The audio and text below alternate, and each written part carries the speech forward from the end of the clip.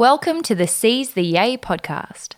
Busy and happy are not the same thing. We too rarely question what makes the heart sing. We work, then we rest, but rarely we play, and often don't realise there's more than one way. So this is a platform to hear and explore the stories of those who found lives they adore. The good, bad and ugly, the best and worst day will bear all the facets of seizing your yay. I'm Sarah Davidson, or Spoonful of Sarah, a lawyer turned funtrepreneur who swapped the suits and heels to co-found Matcha Maiden and Matcha Milk Bar. Seize the Yay is a series of conversations on finding a life you love and exploring the self-doubt, challenge, joy and fulfillment along the way. Lovely neighbourhood, welcome to our Seoul Diaries episode. As you know, Nick and I have just come home from 5 days in Seoul for an incredibly special trip and for Nick's first time ever visiting South Korea. I won't talk too much in the intro as we cover pretty much everything we did in great detail each day, and it's already such a long episode once I put that all together. We haven't actually done a real-time diary episode before, but it was so much fun, especially doing it together, so maybe you'll hear more of that or maybe not. Totally let us know what you think. It's not that often that I can drag Nick onto the show, but he embraced it fully this time and I laughed so hard listening back to this one. We're absolutely chaotic and unhinged, but I loved it, and I also feel like we've revealed far too much about the inner workings of our relationship. But we cover the highlights, surprises and lessons from each day, from wearing traditional Korean hanboks through the streets to Nick's second ever facial treatment, from the demilitarized zone at the most armed border in the world, and Nick's journey with rubbish bins and fire hydrants, which will make more sense as you listen. You may know it was extra special for me being my country of birth, and we reunited with my foster family during this trip. But we will be covering that in a separate episode as there have been so many adoption-related questions. I think I did an adoption episode quite a while ago now and have a lot of new revelations after this trip. So if you've got any new ones yourself, there's still time to send them through and I will record a fresh set of insights about that in a coming episode. A very big thank you at the outset to our Jetstar family for getting us there and back safely. As always, they always have the cheapest fares with all different options and inclusions to tailor to your style of travel, which makes such a difference. Jetstar flies direct from Sydney to Seoul. As you guys saw, I was already in Sydney doing a few gigs, so that was perfect. And we'll be commencing direct flights out of Brisbane too from the 1st of February next year. So hopefully some of you are encouraged to book your trip in. I've had a few DMs about people who have been convinced to book in a trip, which is amazing news. And if you do, let me know. I can send you much more detail. I'll pop the link in the show notes to the Jetstar Seoul fares so you can have a look, and I hope you enjoy listening along. Welcome to our first Korea diary. We arrived last night. Nick has never been here before, and this is the end of the next day. So we've had one full day here. It was a really chill day. We met up with one of our beautiful friends and had a very local focus day. So we haven't really fully started our itinerary yet. But first, I want to ask you, Nicky, what your expectations were last night. Like, you've never been here before. This is a whole new country, and that's pretty rare. We haven't done that in a long time. So what were you expecting? Annyeong. Well, look, I've been to most parts of Asia, like all the major cities and countries in the region, and I just assumed that it was going to be similar to a lot of those. The history of the country I find very interesting, so I was very interested to come here and how incredible the economic growth's been. The nerd in me loves the economic growth here in the last 30 years has been huge, and it's a big tech place, and lots of cameras, so I like it here. But yeah. That's so funny. Most people are like skincare, K-pop, BTS, shopping, and you're like economic growth. No, but I mean, if you think about it was in when I was a very small child, it was a third world country, and now it's you got LG, Samsung, Kia, Hyundai, all from this place, and then obviously skincare. It's massive in skincare, and a lot of the major skiing companies manufacture here. It's incredible. It's an incredible place, and also the people are awesome, except you. Except me. Love, literally, if you ever wanted to understand how Nick's brain works, this is how. Economic growth is what I expected about Korea. But it's true. I mean, I was adopted from here in 1989 and it was basically a third world country, and it has just propelled onto the global scene in so many different industries. I mean, it's amazing. In terms of like what you actually saw on the street today, walking around, what did you expect it to look like? Or, did you have like a vision in your head? Yeah, it's so far it's pretty similar. It's super clean. It's not as busy as I thought it was going to be. I thought the streets were going to be Hong Kong-esque, bustling and stuff like that. And people are a lot less rude, not rude, like culturally pushy, like in other parts of Asia. Here it's very like no one bumps into you or anything like that. It's super clean, even though I haven't found a trash can in the last 24 hours. I'm still carrying my coffee from yesterday. That was one of your first impressions this morning. So we started the day, we had a very late flight last night, so we kind of had a slower start to the morning. It was raining also in the first few hours of the day, and then it cleared up and became beautiful. But we're staying in Myeongdong, which is like where it's all happening. So we went for a little walk to Nike, ironically. That was like our first stop because it was raining. We thought we'll go shopping. And your first comment was, everyone is so polite because there's no cars honking on the road despite hectic traffic. Everyone was just so lovely and courteous. And B, there are no trash cans anywhere. And the guy, I walked into Nike, I was drinking a coffee. First off, the guy watches me walk in with it, says hello to me, and then I'm walking in there shopping for a bit and I take a sip of my coffee and he goes over and taps me and goes, "Oh, sorry, but you're not allowed to drink your coffee in here. You're allowed to carry it, but you're not allowed to drink it." I'm like, yeah, no worries. That's fine. I don't quite get the difference between carrying it and drinking it, but if that was anywhere else, they would have just stopped me when I walked in and said, "No, you can't bring it in there." Like, they wouldn't trust me to just not drink the coffee in here. And just carry it. Like, yeah, it's good. It was really nice. And it's just so clean and everyone's just so polite. I love the trust system. I too was like, are you going to monitor if I take a sip or not? Like, why are you letting me keep holding it? How do you know I won't be tempted? But I think that's like, yeah, indicative of how courteous and respectful everyone is here so far. So as you guys know, I've been a couple of times, but not since 2019, and that was a work trip. So I haven't done any really touristy stuff since 2002 when the World Cup was on, and I was so young then. So we're kind of experiencing all of this again for the first time because I didn't go to many of these areas. So we have a lot of things on our list for the next, I think we're here for 5 or 6 days, and we'll take you through the ideal itinerary to get a little bit of the old town of Seoul, the new areas, skincare, technology, food, drink. There's so much to do. But today was really, we caught up with our friend Jade, who we haven't seen in a long time, who lives here. She was born in Seoul, came to live for us in Australia for a little while, then came back to Seoul. And we kind of didn't put anything on the list today, which was really nice. We just had a proper local, we knew she was picking us up and we didn't know anything else. And that was the nicest day. So, Do you know what she was? She was our soulmate. I thought I would crack first on the puns. Well done. Well, thank you. So, yeah, we had a lovely walk around the area, and then Jade picked us up at 12:30, and it was just, she's just so lovely. It was so nice to see her. And she took us on a little locals tour, starting with an incredible lunch.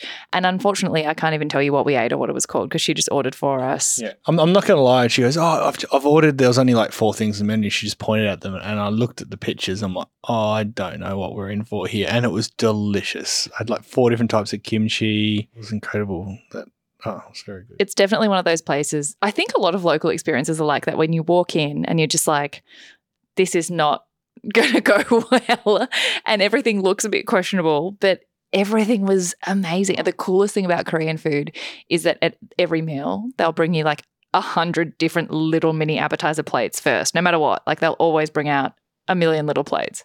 I don't know. Yeah, I just got here. Okay. Well, that's a perfect segue into our little activity that we're going to do each day, which is to pick a highlight, a surprise, and something you learnt about Korea or Korean culture or the language or people. So your highlight, your surprise, and your lesson. My highlight was probably Probably that lunch, or maybe just we went and had a nice little tea and overlooked. Where was that? We were around Bukchon, which is the really ancient area. There's a lot of high-rise areas that are really modern, and then Bukchon's kind of like the ancient village where all the shop fronts are still really old and beautiful. And Jade took us to a really tucked away hidden tea house that's super famous, and we had all the matcha. Yeah, so that was a highlight. What was the rest? What was the other two questions? Your surprise, something that like you didn't expect that you saw today. And it's hard because we didn't do as much as we probably will every other day, but something that surprised you and then something that you learnt. Yeah, so I was definitely surprised about the cleanliness. The cleanliness is crazy, especially considering the lack of rubbish bins. That's a real issue for you, isn't it? Well, it's good. I mean, obviously they don't have as much rubbish to throw out, so that's a good thing. And just, well, so far just how the people aren't pushing into me and stuff like that. Like, as in, it sounds so weird, but like culturally, it's obviously the way people walk around streets and stuff is very different. And a lot of parts of Asia and the people are in a hurry, you know what I mean? Especially when there's a lot of people in a small city. It can feel like it's not rude, but it feels like it is because we're used to our culture.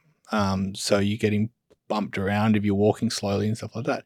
But it's not like that at all here so far, and it's been lovely. It's been just nice, and everyone's polite. And a lesson you learned today. Be prepared to carry a coffee cup for a long period of time. A lesson about Korea and Korean culture. Okay. Don't drink your coffee cup in Nike. You learnt one word today. I'm very proud of you. Katsumahamade. I forgot it already. So close.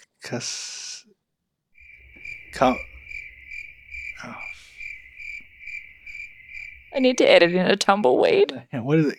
Kamsahamnida. Kamsahamnida. Kamsahamnida. Oh, well done. The intonation and everything.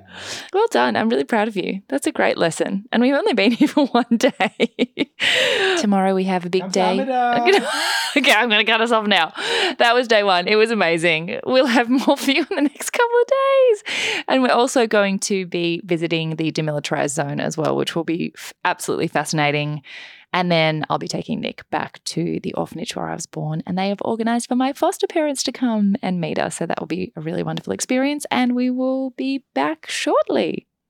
Good morning. We are back after day 2, but it's actually been a little bit. We did day 1 in the afternoon, and then we headed out for a little night adventure to see Myeongdong, where we're staying at night, and it is a vibe. Bit going on, isn't it? It's so much cooler. I mean, it's cool during the day, but at night it happened to be a Saturday night as well. And so among all of the neon, all of the skincare shops, there was like this massive night market going on in the middle, which was so amazing. Yeah, those potatoes are unreal too, those twisty ones.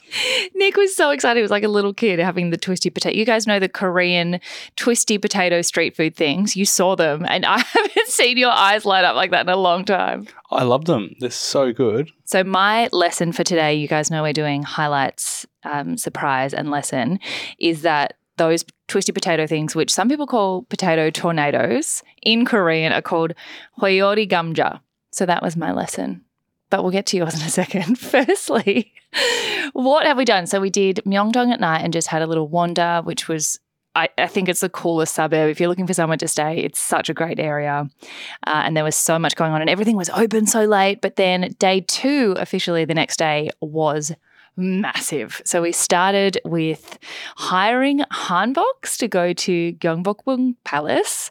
I hope I said that right. And I somehow roped Nick into wearing a hanbok with me around the streets. How was it?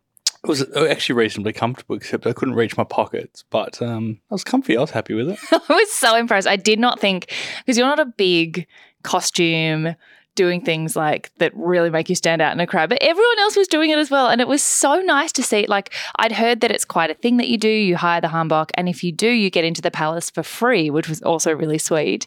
And I thought we'd be the only really touristy people doing it, but everyone on the street was in these glorious traditional hanboks, and it was really beautiful. That is girl math. It's like $1 to get in without a hanbok on. And it costs you money to hire the hanbok. So that's the worst girl math. It's great girl math. It was basically made money from getting in for free. Look, it was fine because probably 70% of the people in there were wearing hanboks. So it's quite cool because you look around and you can really understand what the place would have looked like because everyone's almost in traditional garb. Like, it's pretty cool. And I think in like this day and age where everyone, like, this tradition has less and less of a role. I actually loved so much that so many people who went bothered. Like, you do have to go to some effort to find a hanbok place. You have to get in it. You have to try them on. You in the middle of the street in this full-blown gear. But it was so beautiful to look around and see everyone in them. And it's without that, like, cultural appropriation aspect of, like, no one's going, it's not like, you know what I mean? It's not, it's really difficult now to actually show off how beautiful the dresses and cultures are in different countries because people don't want to get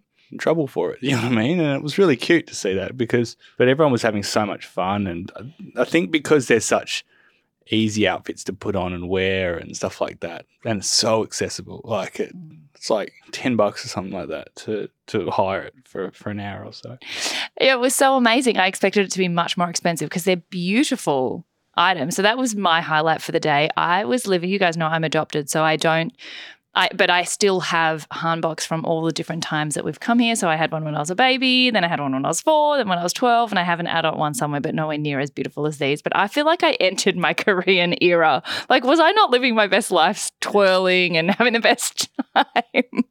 And you saw so many other girls who were having the best time. Like, you took photos for how many different people?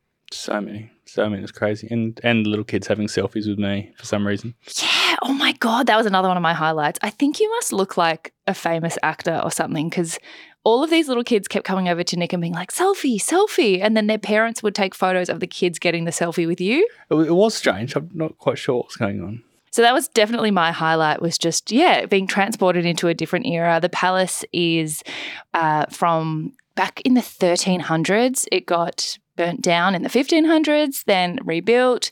It got completely demolished in one of the wars, I think in 90% of it in the 20th century, and then again rebuilt. But the main sort of big halls are still rebuilt from the original ruins, and there are 7,700 rooms.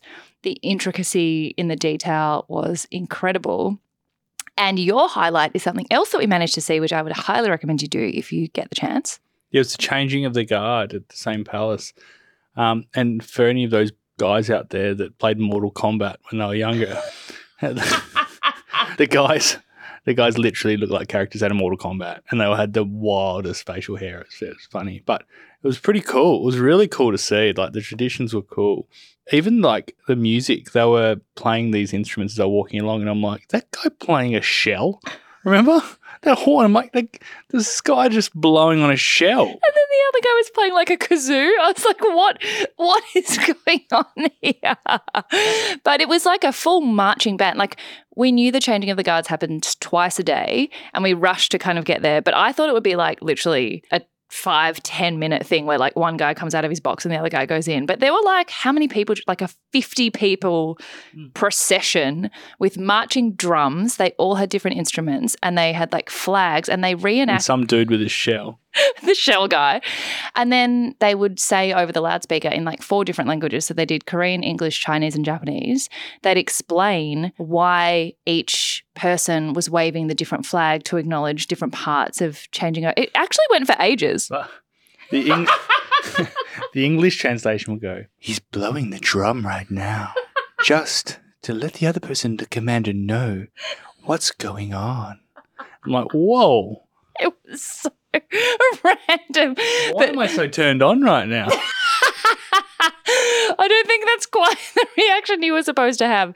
But if you do get a chance, it was really special. Like, it went for quite a while. It was really true to, so they were saying all the costumes are exactly true to how it would have been done from literally the 1300s, and even true to the facial hair. You're right.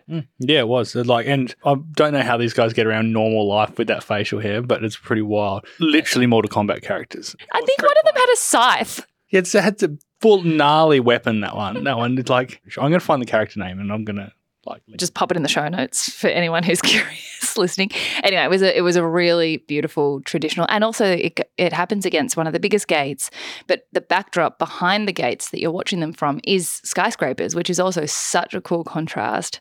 It's just such a beautiful palace. And the other side is mountains, so it's pretty cool. Like, you you've got that cool juxtaposition of old and new when you're looking one way, then you look the other way, and you could like almost, especially with everyone dressed in hanboks, you could almost just imagine what it was like then, because you can't see buildings facing the other way. You just see the like the mountain ranges behind it. Well, not mountain ranges, but the hills behind it. It looks like it's quite magical. It is a magical place. And that comes back to your whole like economics comment from day one, that is what is so cool about this city, is it's such a juxtaposition of like traditional old ancient buildings and a very different economy coming now to this extreme modernity. In like Myeongdong, you would have no idea that we were surrounded by mountains and ancient palaces. It's so modern, which kind of leads me to my surprise for the day, which is that Seoul became the capital when this main, there's quite a few palaces, but this main one, Gyeongbokgung, where we were for the changing of the guards, when that got finished being built, Seoul became the capital and has remained since then because of its feng shui being around mountains and river. So it's surrounded by, they're not hills, they're 33 mountains. And the river has like the best feng shui for a capital city. So that's Isn't feng shui Chinese? Yeah, but it's still like the principles of its ideal location in nature based on like, yeah, the principles of how energy flows and I was I don't know what the Korean version is, but that's why it was kind of chosen as a city. So that was my surprise. Interesting. Well, speaking of feng shui, my surprise is why the feng shui of the industrial design around here and the architecture doesn't include a rubbish bin, because I'm still carrying my coffee cup from the first day. I found one garbage bin the entire time I was here, and it's the cleanest place in the world. And there's no garbage bins. This is a continuation of your surprise from day one, which is still all day. You were like, I still haven't seen one. But I've seen so many fire hydrants. Like, where are the bins? It's cut my coffee. Like, I usually have 2 or 3 coffees. I've only had one a day because I never get to put the coffee cup down. So it's no, but it's stunning. It's amazing that you don't need to. Like, if they had the little amount of coffee cups like that in Melbourne, we would be stepping over rubbish to walk down the street. Like, it's incredible. So speaking of coffee, that is where we wandered to after we got out of our humbucks. I had hired mine for the day, so I was ready to wear it all day. Nick, not so much. So we ended up changing back out of them, but you can do by the hour hire or full day hire or multi-day hire. And one of the places where people also wear hanboks is to Bukchon, which is the ancient area where a lot of the old hanoks, which is like the very traditional, again, dating back to the 1300s, the hanok houses are still, I think it's the largest population of these houses that have still been preserved. And a little while ago, there was a whole thing about knocking them down, and then everyone protested. So it's this beautifully preserved village where a lot of the old hanok houses are still residential. So like it's a fully tourist area now, and there's all these signs saying, please be quiet, keep your voices down because we live here. But there are also all these little stalls and cafes. There's a sulwasu in there. That's why we went to the Osulok Tea House the other day. So we went in search of a coffee and to go for a little wander in this beautiful area where, again, you walk sort of up a hill and there's all these beautiful traditional houses, but then you look down the hill and there's the city skyscraper skyline. It was so beautiful. Yeah, no, it's so nice. It was I like it when places retain that culture. Like, it's so easy when you've got a country that has economically grown so fast. It's like thousands of % increase on their GDP over the last, I think it's like, I read somewhere it was like 1,700% increase in GDP since I've been alive in the last 40 years. Whoa. I mean, I think Australia's like 800 in that time, and we've had a big increase. But like, I mean, think about LG, Samsung, Hyundai, Kia. Like, they're all from this country, and look at the growth of those brands in the last few years. So you think about how this entire country has gotten to be like, it's so modern. Everything's so modern. It's to be able to retain those properties and make them still look the way they are and stuff like that, and then also allow people to wander residentially. Imagine someone having a really nice house in Melbourne and people just wandering through them and taking photos through. Like, that wouldn't happen. It wouldn't. And it's lovely that they allow it to happen. But yeah, it's beautiful. And and it's just so safe here too. Yeah, that was your surprise, wasn't it? So my surprise, I had so many different surprises, but was, about the Seoul being the capital city, and also like your main surprise was the bins. But your other surprise was something Jade's partner told you about safety here. Yeah, it was like, you could leave your laptop just sitting on a table and walk off. And so he left his bag in a park on a bench and he forgot about it and he went back the next day and it was still sitting there. Like, people just won't touch it. Apparently just the crimes are so low. I haven't done my research on the crime stats and stuff like that, but apparently it's crazy safe here. So it's pretty cool. There's no graffiti except for artistic graffiti. I saw one bit of graffiti yesterday in Itaewon, and that was the neatest, cleanest bit of graffiti on this plain wall. It was like a smiley face and thing. I'm pretty sure it's probably commissioned. And another funny one was some of the driving here is awful, but they have their warning lights on. So if you put your warning lights on here, you can pretty much do anything. Like it's like when someone gives you a wave and says sorry and you're like in the car and you're so angry and you're like, oh, it's fine. Then you said sorry.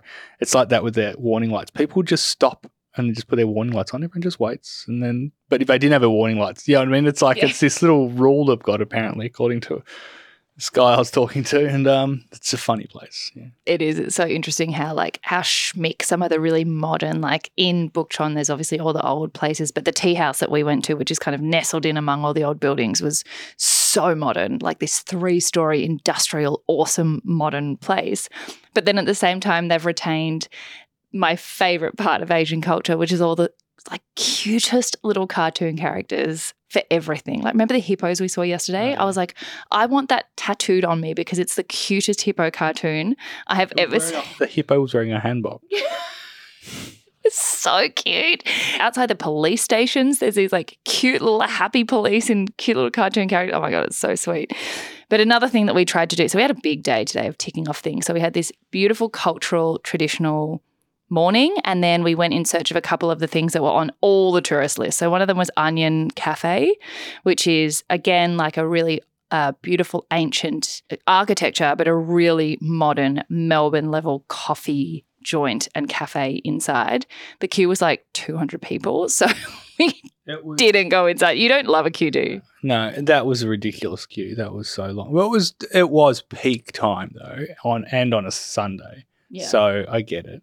And then we went to that Michelin star dumpling place and there was a pretty solid queue and I'm like, oh, no, I don't like queues at the best of the time. And we stood in and moved so fast. So if you ever do to go to the Michelin star, if you want to go to that dumpling place, which is cheap as, and it was beautiful. Yeah, don't worry, the queue moves so fast. And get the noodle soup. Get, what was it? The wonton soup and the dumplings. Yeah. Don't worry about the cold ones. Yeah. So we had I'd seen it on a few lists, but it was actually a couple of people who sent me DMs who were like, you have to go to Kyoja. There's a few different branches, but the queue was like down the street and it moved. Yeah, I mean, like we got seated within 5 minutes. There's only 4 things on the menu. 2 are hot, 2 are cold. Probably go with as you said, the hot things. The other 2 noodle soups were cold, which kind of surprised you. They were nice, but the hot ones were way nicer. And is that the one with the kimchi that was really hot? Mm-hmm. Yeah, it was hot. Yeah. There's a lot of kimchi. There's a lot of kimchis and they're different shapes and sizes. And I don't, not a huge kimchi fan in Melbourne, but when I'm in a different place, I'll try everything. And it's growing on me. It's growing on me, I tell you. We haven't had a bulgogi yet. I've had it for breakfast every day. You're a weirdo. I just felt like it. I don't know. Anyway, and then so it was a big day. So we did that. We came home, had a little rest. We walked. It's really nice. We've been walking a lot, which is really lovely. I also learned it's the longest metro in the world. It's like 950 kilometres. We haven't touched it because we've been either in cars or walking. So we had a little rest and then we headed back out for nighttime again to check out the markets here, which are, again, a huge feature. There's Gwangjang. Gwangjang? Yeah. Yeah, nailed it. Been practicing all day. There's also Namdaemun, there's Dongdaemun, there's heaps of markets, but we chose Gwangjang on the recommendation of our dear local friend Jade, and it was a lot. It was awesome. So many smells, so much going on. Yeah, there was a lot going on. But I've been to a lot of these markets like that where like a lot of them you'll they'll cook the food in front of you and you're just sitting there, which is pretty cool. I'd probably trust this street food more than most, I reckon. Like like in Thailand, you just know it's there's you're rolling the dice. Yeah, I mean, like in Thailand and different countries is great for, and Asian countries is great for the restaurant food, but the street food is pretty much for locals only. And this here, I reckon you'd be probably pretty good. I really want to try one of those pancakes. I wish we got one, but we didn't have time. But it was beautiful. It was just, I don't know, it's not so in your face like people yelling at you and all that type of stuff. Like some markets you go to, like food markets and stuff. It was just really, really interesting.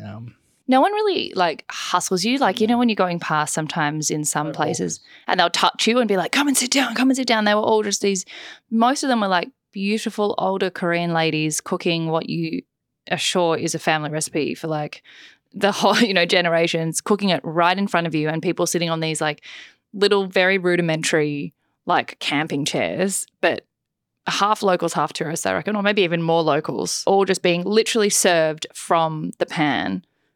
All kinds of different street food, and it was such an experience. And then we went on to Itaewon, which is the nightlife.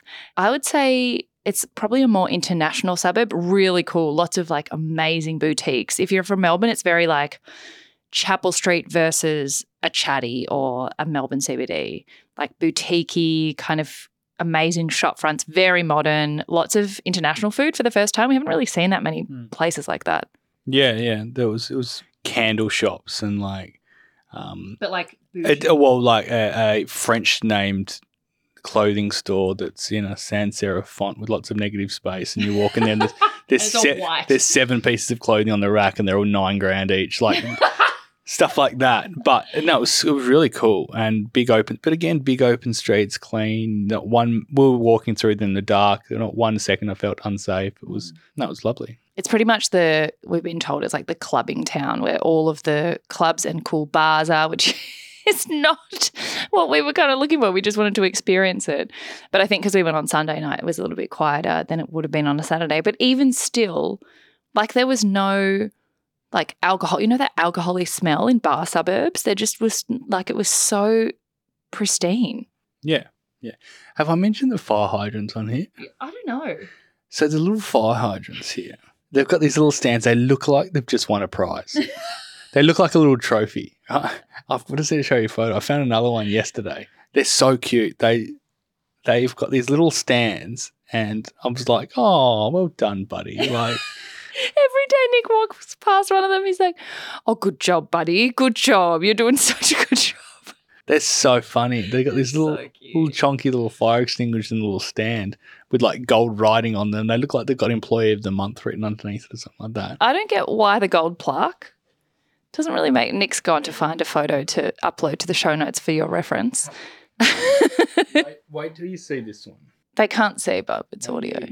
They're so cute. Anyway, while Nick goes and finds that, that was our gigantic day 2. It was absolutely incredible. I'm falling in love with this city all over again. As I mentioned last time I was here, I didn't really get to do much of this touristy stuff, so doing it together kind of for the first time, or for the first time since I was 12, has been really special.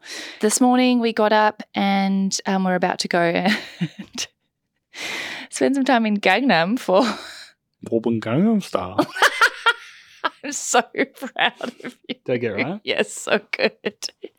We're going to go visit Gangnam, which is a really cool shopping district. It's got so much. It's really busy. It's got that massive library that probably a lot of you have seen, as I have, on Instagram and TikTok, that just has like floor to ceiling, but like multi-level, like the ceiling is like goes up multiple levels without any. What am I saying? What was? Do you know what I mean? How would you describe it? The ceiling goes up multiple levels. Like as in, there's not an explanation of anything. The library that has like floor to ceiling bookshelves. Yeah.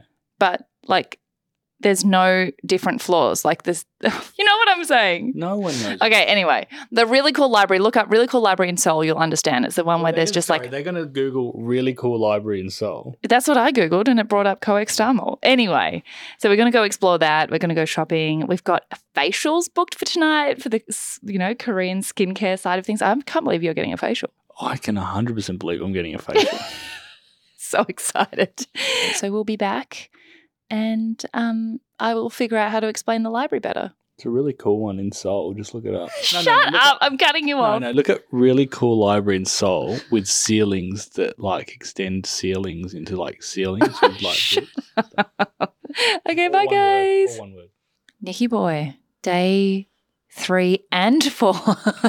We've done again. We've squeezed so much into this trip. It's been great. I'm about to roll onto the plane though when we do get there. Oh, I tell you what, I've eaten a lot. I feel like all we've done is eat, get skincare, shop, eat, get skincare, shop. Having said that, we've walked a lot. So, I mean, especially in the DMZ, we walked a lot, didn't we? Oh my gosh. Okay, so we haven't even covered the DMZ. So where were we up to last time? We were just about on day 3 to go to Gangnam, and then we had our facials that night, and then we had the DMZ tour the next morning, and then dinner last night. So that's all of day 3 and all of day 4. So let's start with Gangnam. What did we do there? Oh, we went to the library. Yeah, that one that you were trying to tell me about on Instagram, which I hadn't seen ever in my life, and now I get why it's everywhere. But it was pretty awesome, and the best bit about it was I hid from you and was just up the top watching you look for me and get angry. It was pretty funny. I think that's fair. I deserved it after I made you do the Gangnam style pose underneath the massive hand.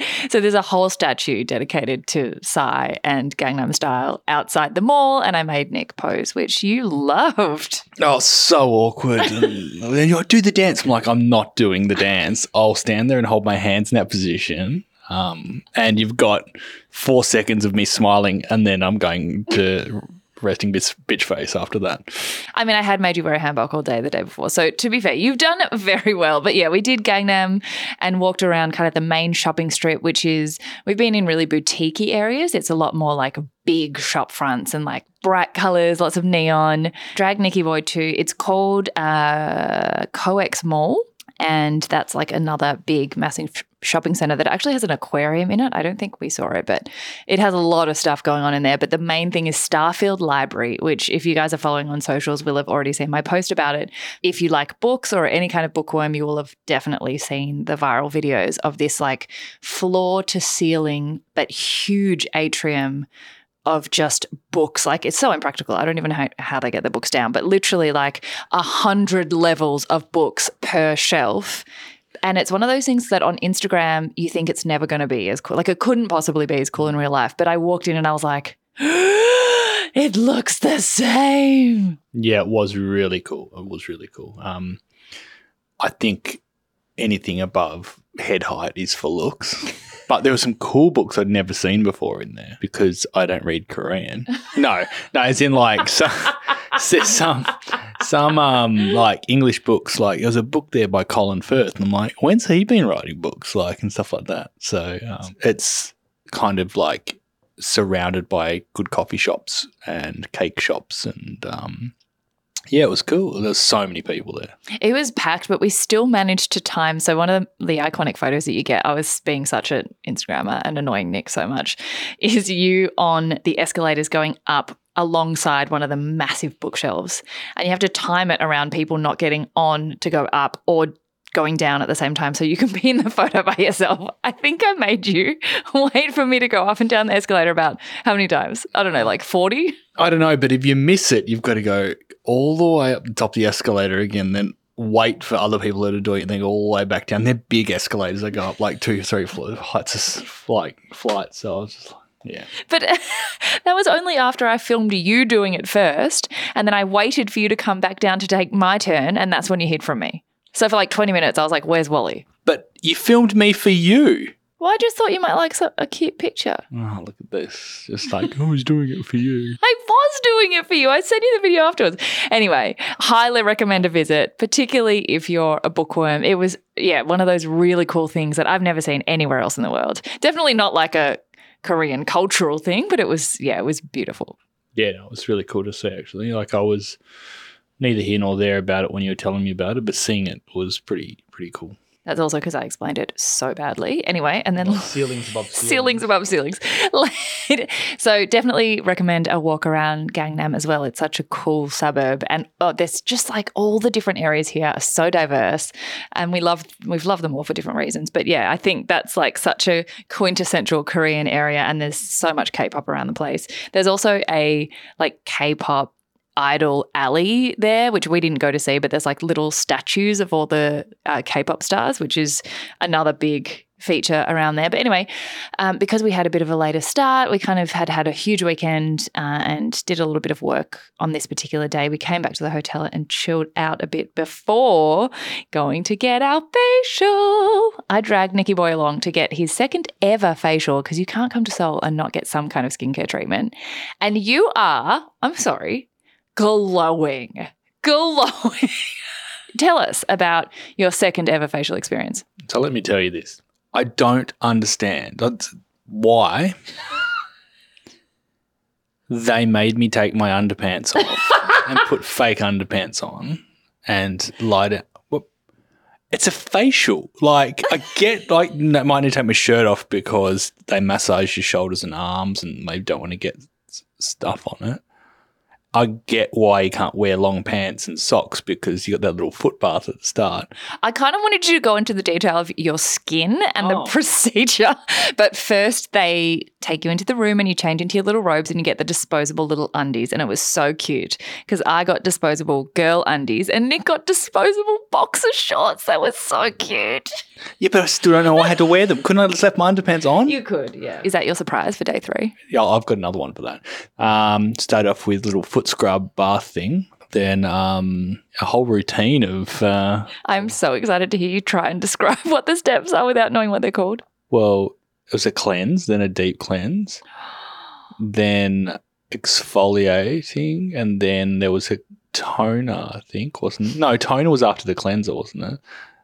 Anyway, and then they put the rubber mask on me.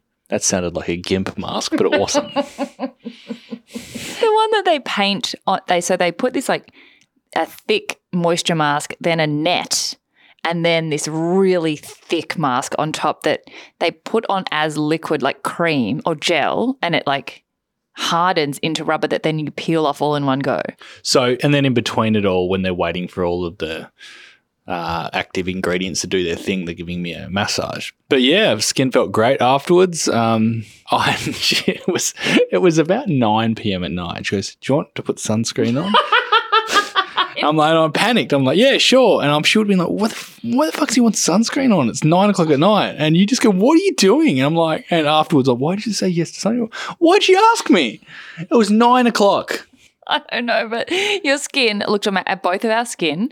Like, I haven't had a facial in a while. We've been on planes, we've been like out and about, and you literally, your pores disappeared. Did you find it relaxing? Yeah, but my attention, like, I was just thinking of things I had to do. So, no, but it was nice. It was nice. The massage was really nice as well. And yeah, it was good. I'm so impressed. And so after that, we then felt pushed to, we're staying in Myeongdong, which is where all of the skincare outlets are. We felt pressed to make the most of the amazing deals. So we have so many masks in our suitcase, which is amazing. But I better hot tail us along a little bit because we've been rambling. So day 4 was the DMZ, which was something I wasn't sure I was allowed to do because there's a bit of a confusion around my passport. So I have a passport, of course, I have an Australian citizenship, but there's one document that we can't find. Anyway, it's very technical, but for a while I didn't know if I was allowed to go there, so Nick was going to go by himself. In the end, we just booked it and thought we'll figure it out. Surely my Australian passport would be enough, which it was. And it was a half day. It was probably 3/4 of a day. It's an hour out of Seoul and there's a lot of waiting, a lot of like logistics between sites, but it was one of the most interesting things I think I've ever done. So if you guys aren't aware, the DMZ is the zone between South and North Korea, which was separated at the end of World War II. So on either side of the official border, there's a buffer zone of 2 kilometres on each side, so about 4 kilometres wide, and it's about 250 kilometres long, where no weapons or military forces can be used. Beyond that zone, it is the most heavily militarized border in the world, and there are actually still millions of landmines within the border itself as well, but technically it is meant to have no military activity in that 4 kilometres. It's such a fascinating place to visit, and I've been wanting to go for years. It's very interesting. You've got to do it in a tour. One, I think you have to go in there, but also for them to explain it to you. And the tunnels is what's interesting. So after the war, they found tunnels in, I think, the 60s, 70s and 90s. And they go for kilometres underneath the DMZ. Now, we went into the 3rd tunnel, and we're talking big tunnels. The 4th tunnel was 3 metres by 3 metres. It was like they could have brought artillery and troops through it. They're all engineered. They're not like some little molehill. They're like blasted through rock, and I think the 4th tunnel was concrete reinforced along the way. And they found this tunnel because someone told them about it. The defector told them about it. And so they put a whole bunch of PVC pipes in the ground, filled them with water. And then once they were blowing up the dynamite along the way, they'd see the water shoot up in the air, and that's when they knew where it was. So it was pretty incredible. So we went down into the 3rd tunnel. Now, unfortunately, we couldn't get any footage or photos because it's you're not allowed to take phones or cameras in there. But we donned a little hard hat and went 350 metres down a ramp, which took us 73 metres underground, and we went through this very narrow, tiny tunnel for another 200 metres, and we're actually around 200 metres then, or 100 and something metres from the North Korean border, underground though. So it was pretty wild. What I found great was the whole area wasn't about war with North Korea. It wasn't about we hate North Korea. It wasn't about like anti-Kim Jong-un or anything like that. It was about we want to be unified with all of Korea unified, because essentially they just drew a line through the center of it on one day in 1948. And if you were out going for a hike or something like that, you were just stuck on the other side of the line essentially. So it was definitely worth going to. It was not what I expected. It's not like we've been to some interesting areas in our travels. Like,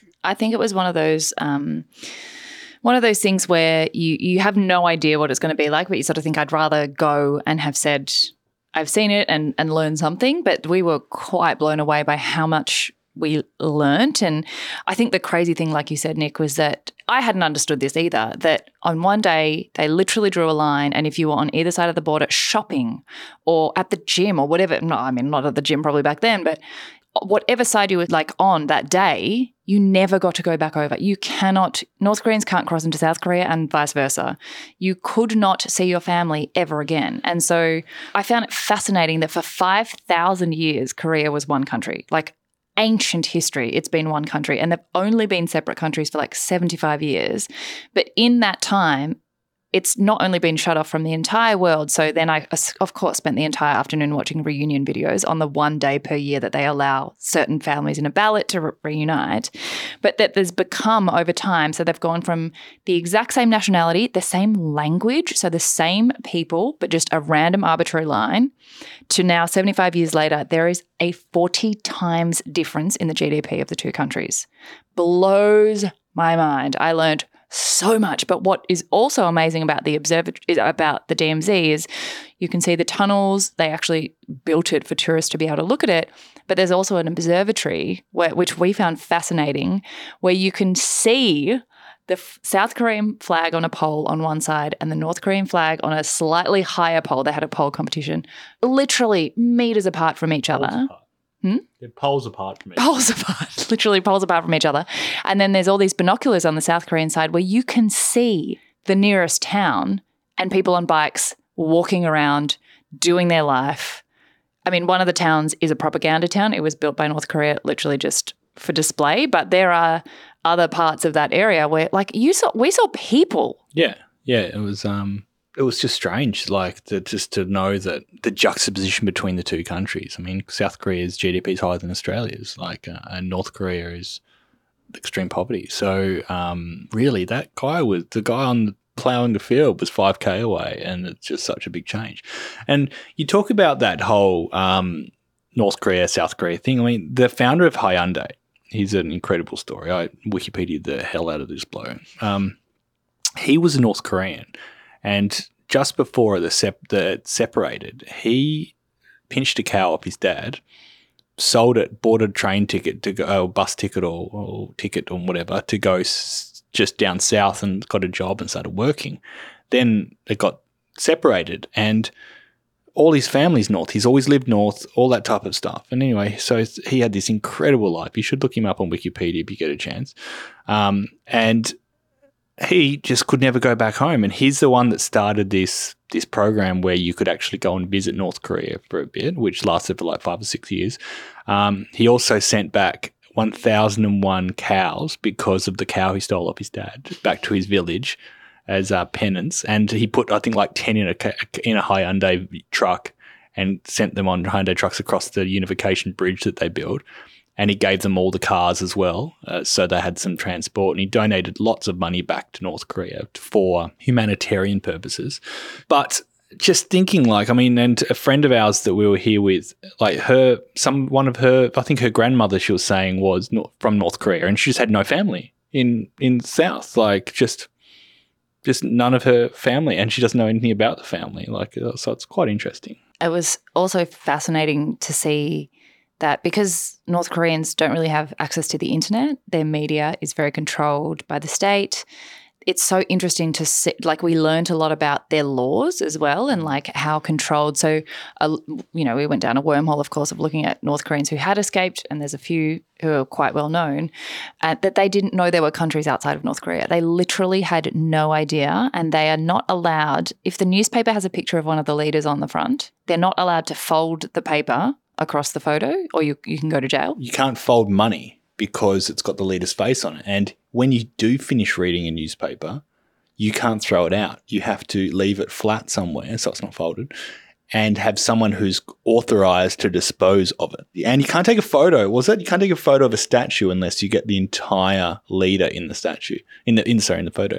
Which fascinated me so much, like, to understand that there's a country that's literally next door. We could see it, and it was just so ideologically different. Like, it was what I think, coming back to the whole highlights, surprises and lessons, all of my highlights, surprises and lessons were the DMZ from the last 2 days. All my cameras have prime lenses on them. I don't know how I'd not crop them. I'd have to run across the road.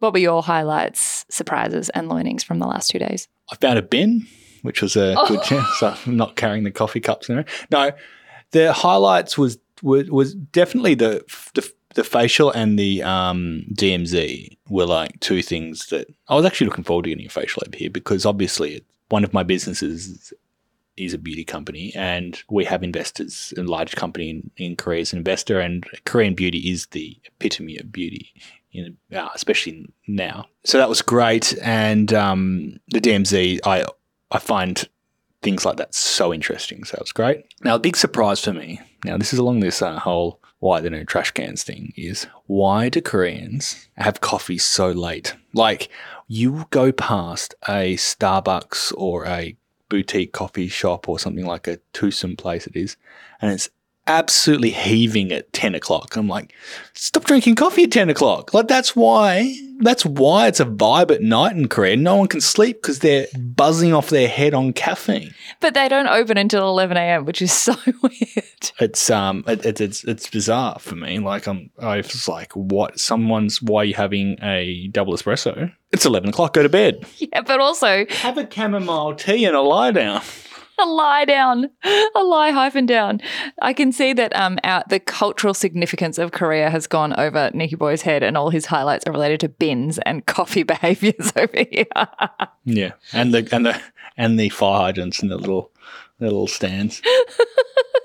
No, I definitely think the DMZ was something that we did and ah a little bit about, because it's out of Seoul. There are a lot of different tours, and it's sort of hard to understand, to choose what's the right thing and which parts of it, but we can include links in the show notes if anyone's interested, because I highly, highly recommend it to understand the history of the two regions and the significance of the fact that, I just think we really learnt a lot that we wouldn't have learnt from any other experience here. And there's two words make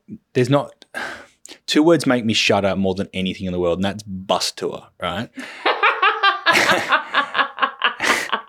Like, honestly, tour groups alone sometimes, I'm like, oh. But bus tour was not up there with things I wanted to do in my late 30s. But it was very pain-free. It was great. There was a really comfy bus, and the fact that even if you can do a private one, but it's like $700 versus like $70, and you still have to get on another bus anyway, and so it's not really much point, I don't think. So I would definitely, Sarah's going to give the show note stuff, but the people we went with were great, and yeah, I'd definitely recommend it. Yeah, we had an amazing guide as well who was so knowledgeable and shared so much. So I'll pop a link to everything we did really in the show notes, but I highly recommend the DMZ. I can't even remember what we did after that. We were pretty cooked. We walked around. We went to go get dinner, traditional Korean dinner, and we ended up eating at Din Tai Fung, which was Taiwanese dumplings. What we had last night's pizza and dumplings. Our food during the day has been very Korean, but at night somehow. But no, we had some street food at night as well, like my potato, and they called it a tornado potato. Potato-nado. Stop it. That was so good, potato-nado. Potato-tornado. Okay, well, that was day 3 and 4. I'm also going to put together a highlight video of everything in a more concise order than this Dear Diary that has become quite chaotic. But tomorrow I am taking Nick back to the orphanage where we were from and where our adoption took place, and we're meeting he's meeting my foster mother and foster father for the first time. I'm seeing my foster mother for the first time since 2002, and I haven't seen my foster father since I was born, really. So that will be really, really special and probably an episode in itself. So we will be back. I know myself too well. That last day was definitely worth an episode in itself. And I've since uploaded both the full chronological itinerary to social media for you guys as a list, as well as all the photos from reuniting with my foster parents. It was such an incredibly special day. And I can't still explain all the emotions that burst forth, interestingly, in a way that have never before, even though I've met them before and have had all my life to reflect on what it means. It seems there's quite a lot of separate questions about our adoption, as I mentioned, which come up every now and then, so I might do a fresh separate episode on that, as our diaries have already ended up taking up nearly an hour. The only thing I would add as a last note was that, much like Melbourne, Seoul is somewhere that has a few must-dos on the hit list, but my favourite part was really just exploring the different areas and wandering aimlessly to soak it all in. So on that last day, we headed back to Itaewon, but during the daytime, we then kept walking onto Hanam, which we hadn't explored before, not to see anything in particular, but just to experience yet another completely different area. They were both so cool to walk around, with modern cafes and boutiques and bakeries hidden behind normal-looking traditional street frontages. The only tartine bakery outside of LA is in Hanam, and a lot of K-pop stars live in that area apparently, so we loved spending our last afternoon just roaming those streets. As I said, a more list-based itineraries up on socials, and I'll pop the link to that in the show notes. And if you have any more questions, I'm so passionate about you all visiting Seoul. It's such an amazing city. I hope you all enjoyed having Niccyboy back on the show. It was so much fun listening back. I rarely hear us recorded in our completely natural habitat, and this was such a funny insight into us traveling. It's actually our 4th wedding anniversary as I record this, so we were due for a Davidson or a Yavidson episode anyway. Keep the DMs coming and I'll answer as best I can. And if you are considering a trip, Jetstar flies direct from Sydney to Seoul and will be commencing direct flights out of Brisbane too from the 1st of February 2024. Jetstar always has the cheapest fares, and as you know, we travel with them regularly because you can tailor your inclusions so that you only pay for what you want or need for a particular trip and can save the rest to spend at your destination. So grateful to our Jetstar family for getting us there and back safely as always. And in the meantime, I hope you're seizing your yay.